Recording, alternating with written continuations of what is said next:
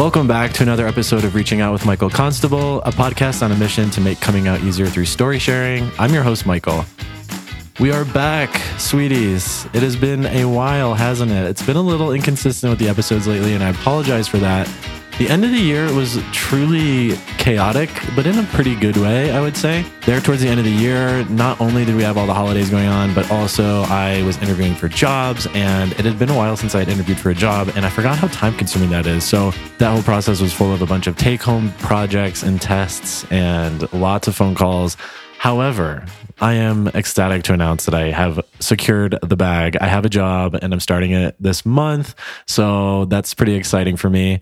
One thing I found interesting this job hunt that I hadn't seen in previous ones was on a lot of applications, they would ask for sexual orientation and gender identity. And specifically, I remember there was a lot of applications that asked if you were trans. And so I found this interesting because I just never seen it before. So maybe some of you have, if you've been looking for jobs more recently, but it seemed like a new thing, a new development. So very interesting to see. And for New Year's, I went back to Zipolite, which, if you recall earlier this year, I was there in April or May, and that was the first time I had been there. And so this was my second time. And Zipolite on New Year's was so much fun. It's like this little gay, I don't want to call it a gay beach town, but it's like super gay friendly, I'll say, because there are families and there are straight couples there, but predominantly gay, especially around New Year's.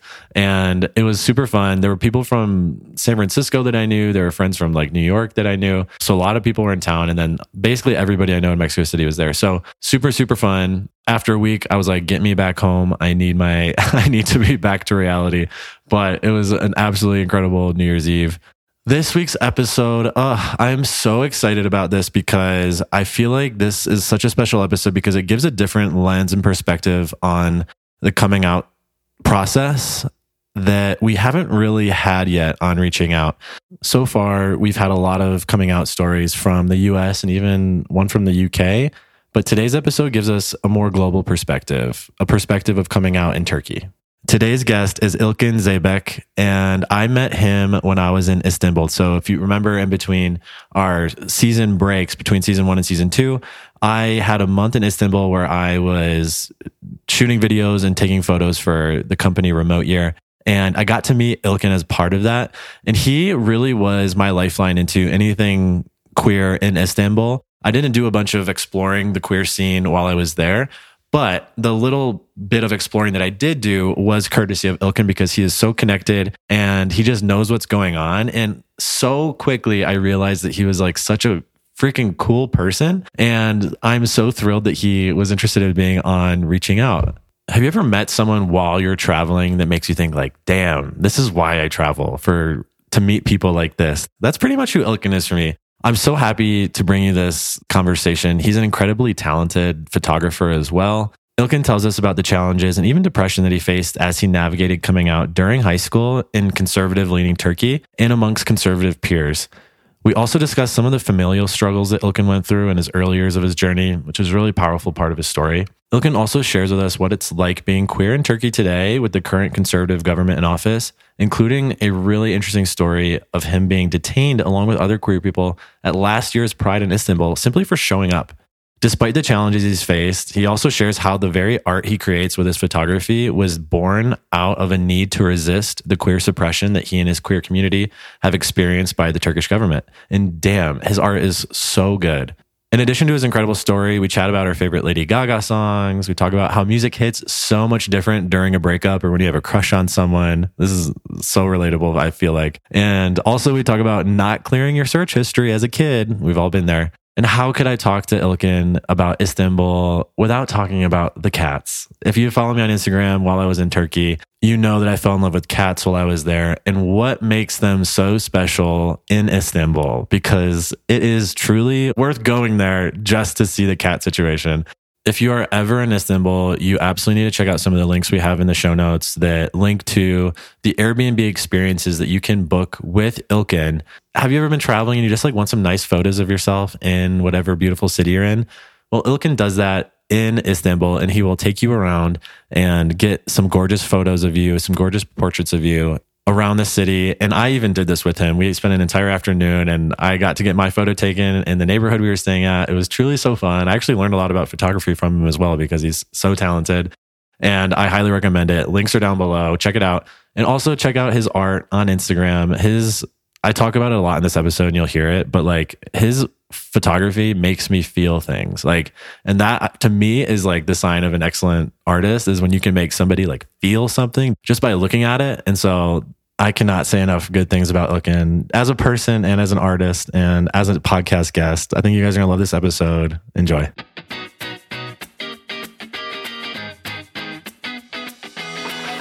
Hey there. Before we continue with this week's story, I just wanted to pop in and remind you that you too can be a part of Reaching Out. If you're interested in sharing your story on the podcast, head on over to @ReachingOutPod on Instagram and fill out the Google form in the link in bio. While you're there, feel free to give us a quick follow if you'd like. Oh yeah, and while I've got you here, if you find yourself enjoying this episode or just want to make my day, by all means, feel free to leave a rating or review on Spotify or Apple Podcasts. It'll give the podcast a better chance of being discovered by someone who just might need to hear the very story you're about to hear. All right, now back to this week's story. Enjoy, BB. Ilkin Zeybek, it is so good to see you. Thank you so much for being on Reaching Out. How are you doing today? I'm fine. I was so excited about this. So here it is. Eventually. Here it is. I want to give some context to the listeners about how you came to be on this podcast, how we met. Summer, I had an opportunity to work for this travel company. I mentioned this in a previous episode this season as a content creator for this company called Remote Year. And I spent a month in Istanbul. And throughout this month, Remote Year puts on events for the people on the program. And oftentimes it's these really fun tours that give you insight into a city or the country that you're staying in. And this month, we were so blessed to find that we had Ilkin as one of our guides for several events throughout the month. Do you want to share what events? I had 2 events on Remote Year, and one of them was the pub crawl with the drag show at the end. And the other one was the coffee history tour.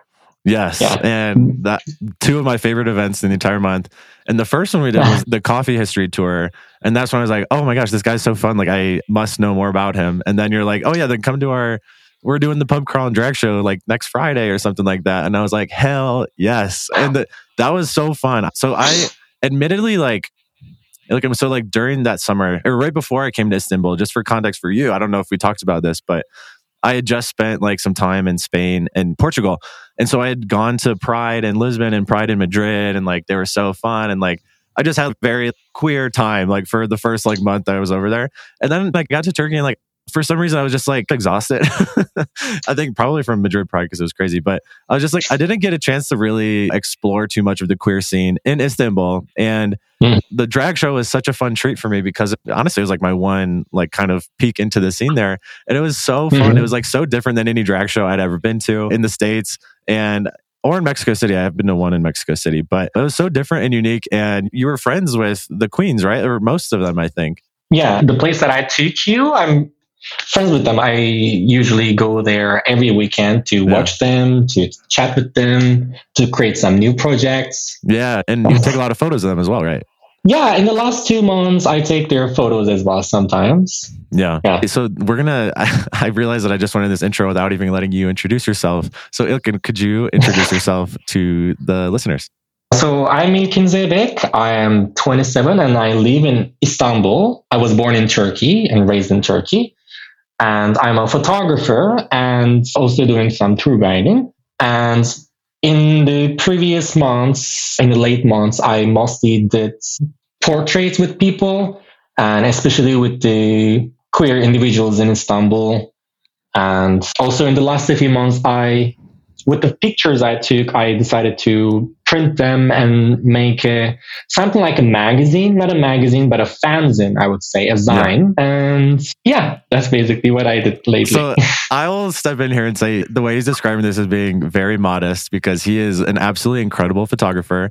And I actually got to experience this firsthand because we were chatting one day and he told me how he has like on Airbnb, you can, as an experience, you can get gorgeous photos taken of you, portraits of you taken around the city in some of the most gorgeous locations around Istanbul. And so I was like, okay, I want that because as a photographer, and you probably get this too, like I don't get my photo taken with, especially, no offense to friends who take my photo, but like by someone who knows what they're doing with the camera. It's rare. So I was like, you know what? This sounds like a really cool opportunity. I was like, okay, let's go do that. And so I had the wonderful experience of being shown around the neighborhood that we were staying in, Karikoi, and just getting these wonderful portraits taken of me. And it was really cool to see your process. Fun. It was so fun to see your process specifically because, I don't know, just like I have a very specific way that I shoot. And I would say that, I don't know, I'm like still pretty new. Like I just started taking photography seriously relatively recently since probably early COVID really. So I don't know, like sometimes I don't even know what I'm doing. So it's really interesting to see somebody who has a completely different perspective and does things a lot differently, and to see your style. Like I remember you like pulled out your flashes, and I was just like, what are we doing with those? It's like noon, it's so bright out. And you ended up like getting some of the coolest photos that I've ever had of myself. And so I have so many, I don't even know what to do with them, but I just, I'm happy to have them. And I just like, especially the ones with the flash, I think they're so cool. And then you shared with me fanzine, and yeah, like the photography that you take, and we'll share some of these Instagram handles if you want with the audience so that they can take a look. Like the way I was actually describing this, I don't know if you remember Yamina from our remote year group, but she just got to Mexico City like a couple days ago. And so I've been hanging out with her. Okay.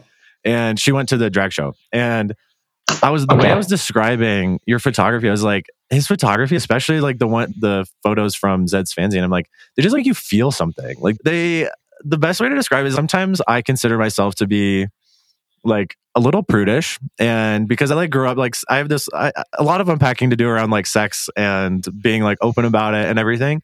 And for some reason, like I like going through your photos, like I feel something. It actually like makes me feel like very strong emotions, like almost, oh my God, this is, yeah. And I think that is such a sign of talented artist when you can make somebody like feel something. And I like feel this, for me, how could I describe it? It's like a feeling of kind of excitement. Oh, this is like naughty a little bit. Like it's really amazing. And I think it's such a credit to you and your vision and your talent to be able to produce something like that.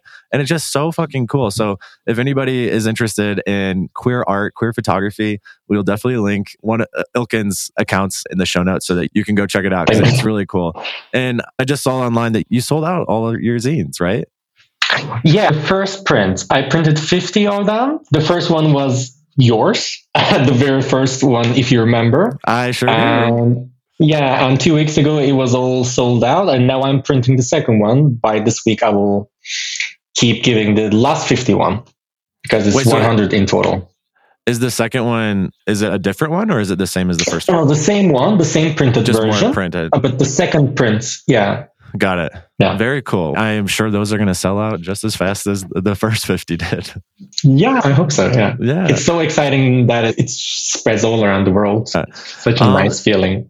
Yeah. At least there's one in San Francisco. As you know that. I told you mine's in my storage in San Francisco. So if I move back or get my stuff over here in Mexico City, it'll definitely be in one of those cities. So okay, let's dive into our rainbow flag segment. So just for context for listeners who might be joining for the first time, rainbow flags are an endearing term that I came up with when I came out at 28. And I was like, should I have known I was queer a little bit sooner than I did at 28? Obviously, the answer is yes. And my history was riddled with rainbow flags throughout. So, Ilkin, do you have any that come to mind for you as when you were growing up?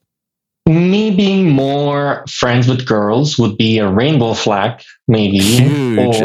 Hell yeah. That for sure, yeah. Not being into sports, I would say. Like he used to have, in the primary school, we used to have the gym lecture. I don't know how would it say in English. And in that gym lecture, boys used to play football, girls used to play other games. I used to be playing games with the girls, not playing football with the boys. That would be a huge rainbow flag. And being a fan of Lady Gaga since I discovered myself, even though I was still closet, secretly listening to her was my exposuring myself. It was so obvious. Top 3 Lady Gaga songs. Go. What do you think? Well, the song literally changed my life was Born This Way, so I cannot skip that. Oh, I love that. That was the time that I was that was the a time. huge rainbow flag. Yeah, like how can't I say it's Born This Way? But apart from that, I really like also Stupid Love from the last album. And maybe I can say Cheek to Cheek with Tony Bennett. Oh, wow. Nice. I was like, this shows I'm not a good gay. I was like, what song was that? But I would say my favorite Lady Gaga songs, I think Telephone was one of the most formative. And I think Telephone was a rainbow flag for me too, because I remember specifically going home during summer in college one year. I think it was between like maybe my freshman and sophomore year of college. And there were like, in the US, there's like these TV channels where it's just music videos. And this was the summer that Telephone and Alejandro, I think, came out. And they would be around the same time. And they would be playing all the time. And I was so obsessed with them. Like I would just watch them incessantly. And so Telephone specifically, Alejandro was the similar feeling that I told you about. Some of the feelings the emotions I would feel while looking at some of your photography. It just felt so unapologetically queer. And at the time, I don't think I knew what queer meant, but it just made me feel this way. I was like, oh my gosh, should I be seeing this? This is not like, this is naughty. And naughty. I don't know what other good word to use besides naughty, but it made me feel that similar vibe now that we're talking about it. I can see that. I should also say Mary Jane Holland is one of my favorite songs of Lady Gaga. I skipped that. Oh, man, Mary Jane Holland from Art Pop. Okay. I've heard that Art Pop seems to be like one of the most popular albums for her. It sounds like a lot of gays love Art Pop, but I'm like not super familiar with it. I'm like, oh shit, I need to like, there's like I shut out pop music from allowing myself to really enjoy it for a long time because I thought it was too obvious that I might be gay or something or people might think I was gay. So I feel like I had to go back and culture myself on a lot of things that a lot of gay people are very into, and Art Pop is one of those things. Yeah, and I would say my last two favorite songs of hers, so I'd say Telephone, and the last two would come from Chromatica, which is going to be Sour Candy, and which I still need a music video for. She's holding back. Yes, definitely. She's holding out on us for that one. We need that with Blackpink. And then Plastic Doll, and there's a really specific reason for Plastic Doll. This is so embarrassing, but I'm going to tell it anyways because full transparency on this podcast. So Plastic Doll essentially is, for people who haven't heard it, it's like essentially she doesn't want to be treated like a plastic doll, like being taken advantage of some man or some of a person, I guess. And it's just, don't treat me like a plastic doll. I'm not your play toy, like that kind of a thing. And I was going through like a breakup, which I'm using air quotes because it wasn't like a full-on relationship. It was just like somebody I'd been dating for a couple months. But it was like, at the time, it was the longest I had continuously dated somebody before, so it felt more intense than it really actually was. But it was like the first time I'd been feeling a lot of these emotions. And then this was like early COVID, and then I got broken up with, and for very reasonable reasons. Like looking back, I'm like, yes, this, of course, like that was what needed to happen. But at the time, it was very emotional. And I remember this is like right around the time Chromatica came out, and I heard Plastic Doll, and I would be like running around San Francisco, like going for my daily run, and I'd be like listening to Chromatica, and Plastic Doll would come on. And I would just be like, this is my song. This is how I feel. Like, I remember because the guy would keep texting me and I didn't have boundaries to be like, no, I can't talk. Like, we shouldn't be talking right now. I need to get over this. And I was like, I'm not your plastic doll. And so it's so silly. And like, I'm cringing as I say this, but this is my truth, and I'm not going to run away from it. No, I totally get you. Yeah. Also, one thing I've learned is like when you go through I've learned this very recently. Songs hit differently when you're going through a breakup, and definitely. Like, I like just learned this year, and now like I hear songs, and I'm like, oh my god, like that's what this means, and like, that's what this is about, and it just feels so different. And this is just like this phenomenon that I've just now found out as a 32-year-old, as I have gone through my first like actual breakup and experienced my first actual breakup. And I'm like, holy shit, like music like is deep. I think it's not only a breakup, but also I had a crush to someone recently, and he didn't want the same thing I wanted.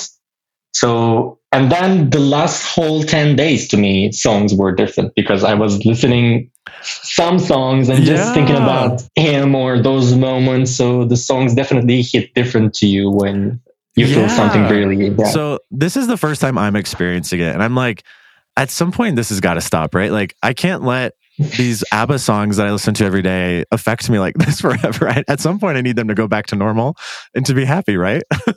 Yeah, I have my playlist to listen when I feel emotional to someone. Like, yeah, and those songs I never listen when I'm in other moods. It's only when I feel emotional to that person or yeah.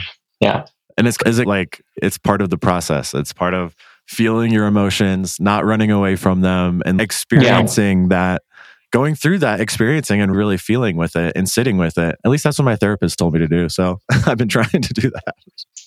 Yeah. Oh man, that's too funny. So Ilkin, so if we like migrate from here into your coming out journey, where does yours begin? Where do we start? So me coming out happened with my mom and father and my family when I was in the summer after the 8th grade, which was like in 2009. I was, I guess, 14. Yeah, when I was 14. But I think my mom knew that I was different all along because throughout the primary school, I used to be bullied and have a lot of problems with the people around me, that I was more feminine. So she always knew that I was different than other children.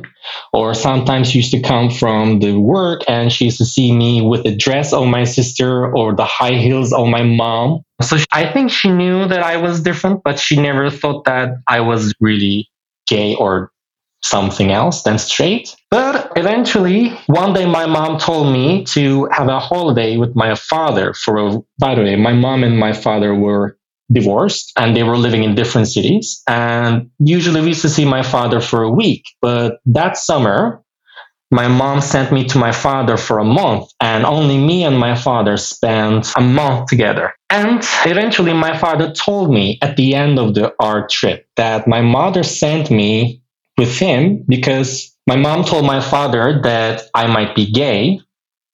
And she asked for help from my father, maybe to take me to therapist or to talk to me manly, to talk to me about sex, how to be with a woman. And that's what he'd all talked about throughout that whole month. And then I denied that I was gay. Sorry, did you want to say anything? Yeah, I was going to say, did you know that's what this was about? Or did they tell you that, or did your mom tell you? I had no idea. Okay. My father was just talking about me, about sex, maybe because I was grown up. Yeah. And then, yeah, I denied at the end of the trip when my father asked me if I was. And then I went to home, met my mom, and my mom asked me again, and I denied. And apparently my mom learned about that because of the histories of me watching porn. And I never deleted them. I thought that my mom wouldn't find out, but she... I feel like we've all got that instance where you weren't as careful on the computer as you thought you were, and your parents... Yeah, I knew that they could track, but I didn't think that they would find it out. And they did. So that means at this point, around your like mid-teens, did you to yourself know that you were queer? Oh, yes. That back then, I knew that I was gay in the last 2 years or something. Like, throughout my whole childhood, I was called fag or girl or overly kind to describe that I was different, but I didn't think that I was gay or I didn't know what it means. Yeah. When I found it out, then I described myself as, yes, probably I am, but I was always feeling guilty and I wasn't feeling like proud or something. I wasn't trying to accept it. I was trying to change, even though my mom found it out, etc. And then eventually I couldn't hide it from my mom anymore. And then there was a very difficult year for me. It was the first grade of high school. And I actually dropped the school for a year because that was one of the worst depressions of my life. My mom found it out and she told to other family members. I was living with my grandparents. They learned it out. And at the same time in the school, I was bullied so hard. Really terrible events happened that year in this high school. And yeah, that was a really horrible year for me. Eventually, my mom realized that she cannot change it. I cannot change it even though I want. So we didn't speak for 2, 3 years about it. And it was a time that I think my mom was trying to accept it and I was trying to accept it. And also during that year, I started to tell to my close friends for the first time. It was when I was, I guess, 16, I told to a friend of mine, a close friend of mine. And I felt so much relieved by telling her. Mm-hmm. And I just couldn't stop about explaining things about my life for the first time because I wasn't feeling that barrier. I was just myself for the first time to someone, and she was listening to me and I was trusting her. And then eventually throughout my high school, by the way, after that first year, I had a very nice high school year after I dropped the school and started high school over again. So the rest of the high school was very good because I was closet and straight acting and was the most straight acting of my life. So for the first time, people didn't call me fag. So it was better. And I started to tell my close friends slowly. First, it was only one person. Then it was another person. Then I started to tell my close male friends who were actually homophobic, but they were really close. And when it came to the end of high school, there were like 20 people who I told that I was gay. I just decided that, okay, I won't see these people for a long time after this point. Yeah. And they can know that I am gay and I'm good with them. So I want them to know real me. What were some of the reactions, especially like maybe your first friend that you told, that one girlfriend of yours? And then as you started telling some of these guy friends who you said were homophobic, what were some of the reactions that you were getting? My female friend that I told, the first friend that I told, she was very surprised, I think. And as I learned later, it was hard to process for her as well. And she told me later, years later, that she kept it secret. She kept it hidden, but it was also hard for her to keep it that way because it was the first time for her as well. She was coming from a more religious family and somebody was telling that he was gay. Yeah. Oh, one thing I'm also curious about is what, I guess around this time, what is like the consensus or like the thought around Turkey or where you grew up of like around being LGBTQ? It sounds like it was probably, sounds from at least the parents' generation, much more conservative, but it also sounds like even your peers could be on the conservative side too with this. So I don't know. It feels like it really depends where you are, what kind of family you have. I was always in the Western Turkey, which accepted as more liberal, but it's still not liberal as much as people are just accepted as gay. It's really rare. So my family didn't, even though they were more liberal than other people around me. Eventually, thankfully, my family is totally okay, me being gay, even me producing these designs, and they just accept me as who I am. It's been like, how many years? 12 years, something like that my mom found out. So 13, 14 years. It's been a very long time. So yeah, after this whole process, everything is amazing for me. I feel really privileged. Yeah. But in the beginning, it wasn't like that. Yeah. I know I'm thinking right now, I'm just like, it's so interesting to hear your story because in the brief time that I've known you, you're such like a unapologetically positive through your photography and everything. My journey, with my family at least coming out to my family was definitely hard. They tried to change me so much and they did a lot of, it was really hard. But at the same time, they weren't like, we don't want you to stay with us anymore. We won't want you to be in this home anymore. And it happens in Turkey. Many queer people are abandoned by their family while they are still in high school or in college, and then they just need to make money and live their life without the support of their family. Thankfully, my family wasn't like that, even though it was so hard for me. But in Turkey, still from many queer people, I hear that they come to Istanbul, they are just 18 and their family abandoned them because they are queer, trans, or gay. They are trying to struggle to survive here. So it's definitely maybe different than States about the support of family. I think the general consensus right now, just from having these conversations on the podcast, is everyone says that it is, it's so much easier to come out now than it was even back when I'm 32, back when I was a teenager. or even back decades. But I think that's like a very general statement to make. And I think that's not the case for everybody still, even in the US. But, I think overall, generally speaking, I think, it's a little bit easier to probably come out now, but not the case for everybody. Not my story, but a friend's story that they come out while they were 18 and then they were abandoned by their family. They came to Istanbul and the only place they could live was a religious dormitory. That's the cheapest and the most affordable place they could live. And imagine living in a very religious dormitory in Istanbul, trying to survive as a queer person. Imagine the stressing that you will see from there. So it's definitely not easy for many individuals in Turkey. So I feel privileged. Yeah. That sounds very tough, that situation. Is Istanbul then, is that kind of like the place where people go? Is that probably one of the most queer accepting cities in Turkey?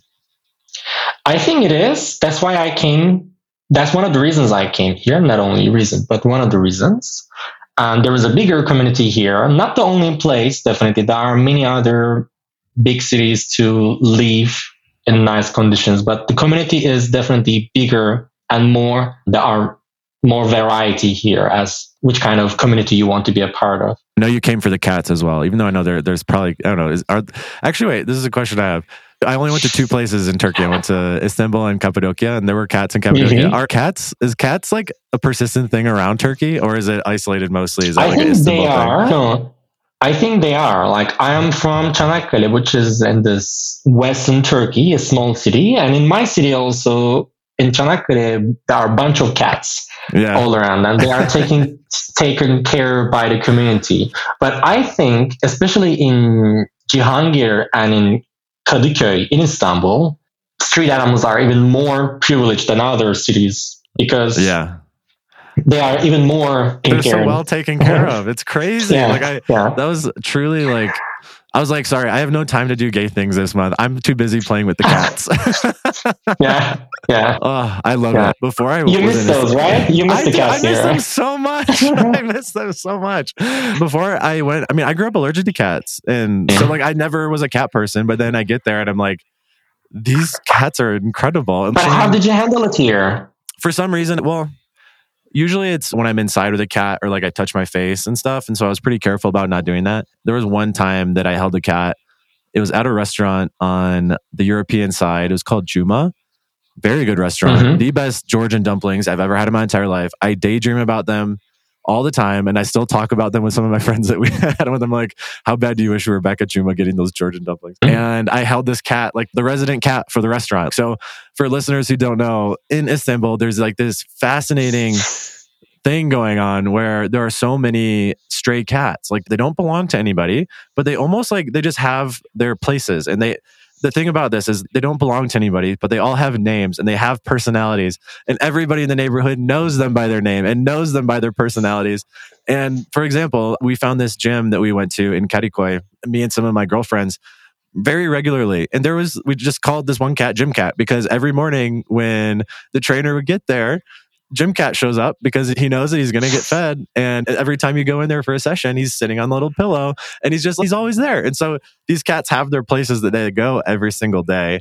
And it's so fascinating and it's amazing. And one of my favorite instances that shows you like just how ingrained these animals are in the community is, I think I might have been walking to an event and I was just taking photos along the way. And of course, I was just taking a bunch of cat photos. And I was taking photos of this one cat on a windowsill. And this lady pokes her head out of the window and she asks me like, "Oh, what cat is that?" I'm like, "Oh, I'm not sure." And she's like asking me to describe it. And I am just horrendous at describing this cat for some reason. I'm like, "I don't know, it's gray." Just terrible. Not very helpful. And she motions like to show me the photo I took so she could tell me. And so I show her the photo and she goes, "Oh, that's John." I'm like, "Oh, classic John." It was just so cute and so funny. And it's just like this fascinating thing. But this one cat at Juma had, back to why I'm even telling this story, this one cat had something on its skin, I think, and it gave me a little bit of allergic reaction on my arms for a day or for overnight and stuff. It was fine. But yeah, now I love cats. I love seeing them in bar stools or places to sit and I love seeing same cats sitting in the same bar, sitting in the same cafe in their favorite position. And if anybody is interested in seeing this for themselves without being able to go to Istanbul right now, there is a really incredible documentary called Kedi, which is cat in Turkish, and you can rent it on Amazon Prime for $3. We definitely watched it. It's so cute in the way that you'll see exactly what I'm talking about. It's really cute and fun and gives you an idea of this nice documentary. This incredible phenomenon that is taking place in Istanbul, because it's so cool. I don't know if I told you, I found a stray cat that I mentally adopted. It was the most adorable little cat. It was right by that cafe, Brekkie. And this beautiful colored cat. It was white, but it had gold and black, and it was just it was truly a absolute gorgeous looking animal. And it was definitely maybe 2 months old, something like that. And we named her Miss Pickles, and she was there for a week and a half. And then one day she was gone, and it was so sad.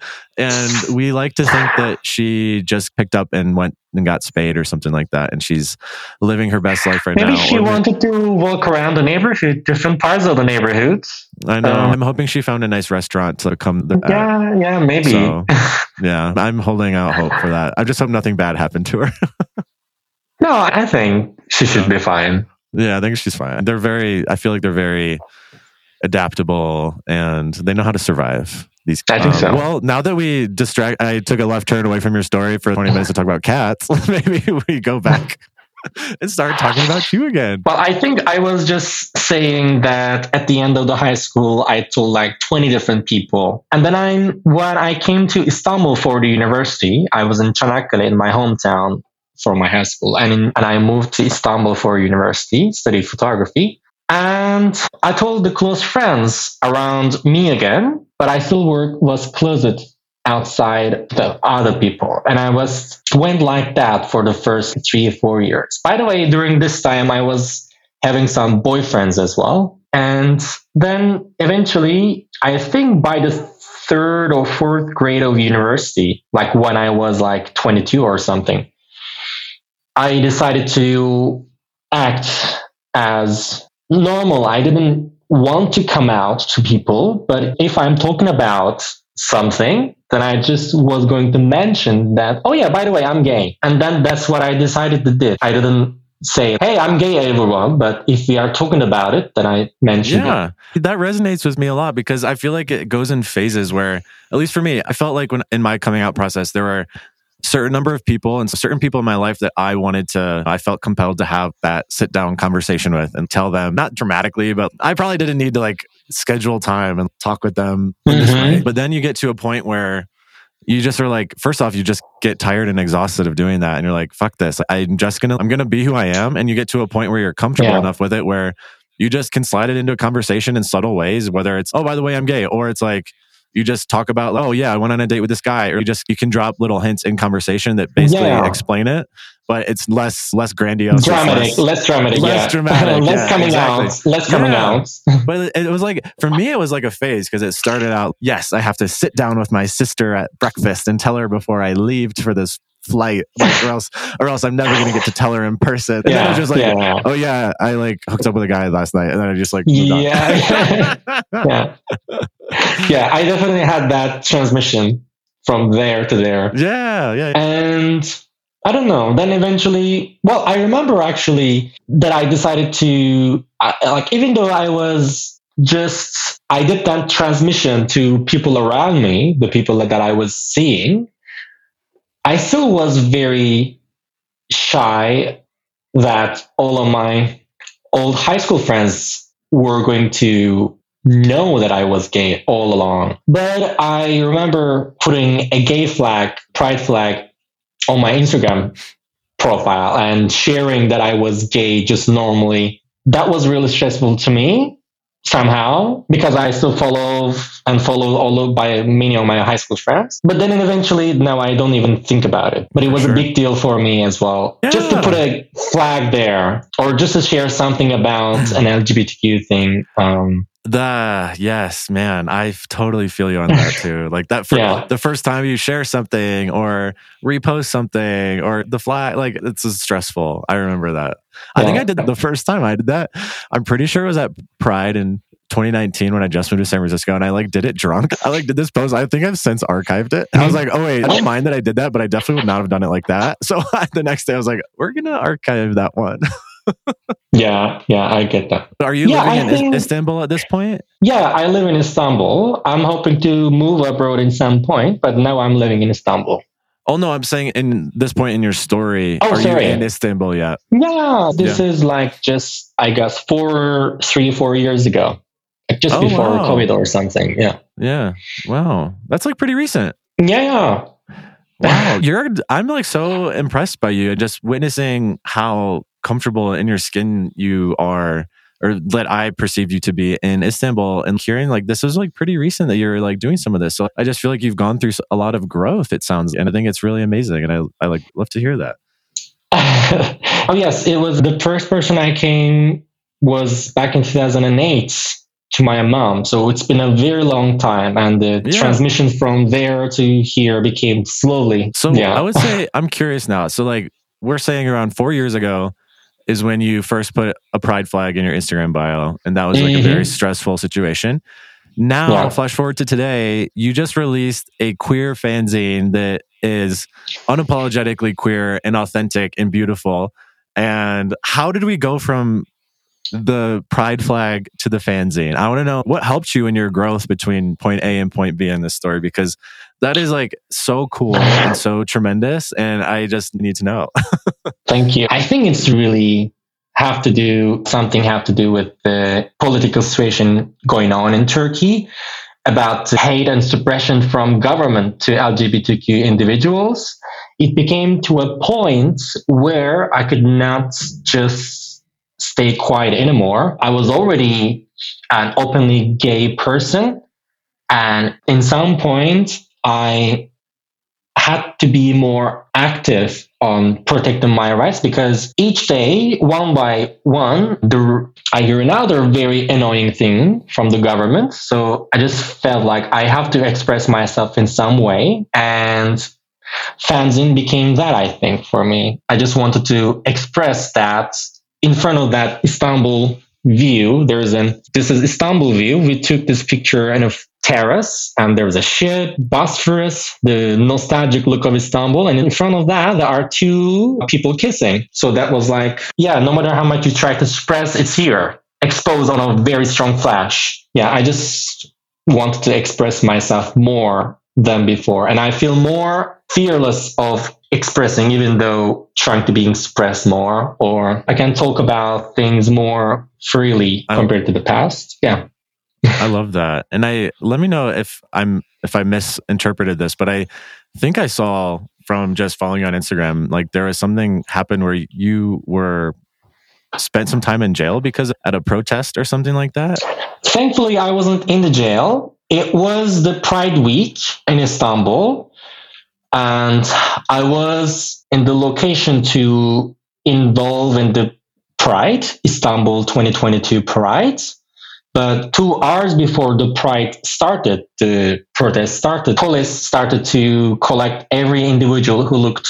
And then queer. I was just, literally sitting in a cafe or by the corner. Even if they're not even partaking in the Pride events at all? I don't know if there were any people who were just taken without being involved in the protest. But, most of the people who were there were trying to be a part of the Pride protest. Yeah. And then eventually I had to be detained for 14, 15 hours. We were in the bus mostly. We weren't in a jail in any point, but we were in the bus without fresh air, without water and food, detained very annoyingly. And then we were taken in the city center on a Sunday. Then on a Monday morning, when everybody had to work, we were released at 5 a.m. outside of the Istanbul city where there is no public transportation. So that was very annoying. But yeah, I wasn't in a jail. It was It was a detained in the bus. Detained. Okay. I remember having conversations with you on the day that we did the photo shoot. You were telling me about how much you love the queer community in Istanbul. And so I don't want listeners to go away from this episode just thinking that it's not fun to be queer in Turkey, or you can't, as a traveler, go and explore the queer scene. So would you share like what about the queer community any advice you would have for queer visitors who are coming to Turkey, stuff that they could do, or like what they can look forward to, that kind of a thing? So if queer people who visit Istanbul really want to see like the queer scene, I think one of the best places to see that are the drag shows or some special events. Like I really love going there and seeing people dancing, meeting new people, seeing the shows, seeing interesting looks. Yeah, I could recommend that. There are some bars that they have drag shows every Friday or Saturday nights. There are some events organized by queer people, and they very in difficult conditions create those events. There is something called Dudakların Cengi, which is, maybe I can say, like the drag race. It's not a TV show. It's a scene, an event that is organized since 2018 or 19. It's organized by Mother Akdish. And the next one is like usually happens like once in a month, and like 20 different queens performs their thing there in front of the people. It's like happening once in a month. The next one is happening in 2 weeks, I guess. Like there are a lot of things, or I don't know, there's something for, I feel like, everybody. Maybe not as much as in San Francisco or Berlin, but there is still a lot of things compared to other parts in Middle East. And that's why I am happy living here in Istanbul. Yeah, I remember you telling me about there was something going on. You went to something in the forest, like there was a festival or something like that. Oh, yes, that was so nice. And when you were telling me about all these events, I was like, I didn't realize that all of this was happening. Again, I wasn't really looking for it at the time either, so I was like in my own little zone. But next time I go back to Istanbul, you and I are going to go to some of these events. Yes, please. Yeah. Yes. Oh my gosh. Well, Ilkin, I want to be conscious of your time here. And so I just want to say thank you so much for sharing your story with us and being vulnerable. And I just really appreciate it. And I'm so excited to have your story on here just to give a more global perspective of what queer journeys outside of the US and the UK are. And so and it's also just like good to see you again. Yes, definitely. You were such like a positive, bright light for me in my Turkey experience. And one thing I left Turkey just one of the things that besides the cats that I obviously love, like the people that I met there, like you and some of my friends that I met at like the boating cafe that we took some photos at, and at my gym, just the people are so freaking kind. And so you were definitely one of those people, and it is so nice to see you and chat with you. And I can't wait for to share your story and to show everybody your artwork and everything. You're just incredible. Thank you so much. There's so much compliment I cannot handle. Thank you so much. Sorry. And thank you so much for inviting me here. I was really looking forward to this. It was really nice to talk about the things that we all did, like coming out, unfortunately. Even though I'm saying unfortunately because in this society we have to come out. Yeah. No, my pleasure. And if the audience wants to check out some of your photography, or just maybe your story resonated with them and they want to reach out, what's the best way for listeners to find you? They could search maybe on Instagram. They could search as Zets Fanzine. This is the name of my magazine, Zets Fanzine. If they type that on Instagram, they can find Zet Fanzine. On my personal page, which is called Ilkin Zeybek. Perfect. And then also, if you're traveling through Istanbul and you're looking for some gorgeous portraits, or want to go on the coffee tour, learn about coffee history of Turkey, you'll definitely we'll have to link to your Airbnb experience pages below as well. So highly recommend. As a customer for the portraits, like one of the most fun afternoons I had in Istanbul. So can't recommend that enough. Thank you so much, Ilkin, and we'll talk to you soon. Yes. Thank you. Bye-bye.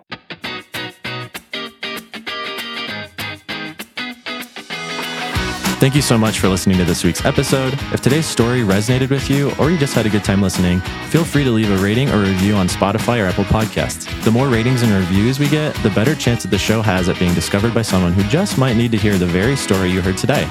You can also follow along with Reaching Out on Instagram and TikTok @ReachingOutPod, and you can follow me on Instagram @MichaelWingsIt. Bye-bye, see you!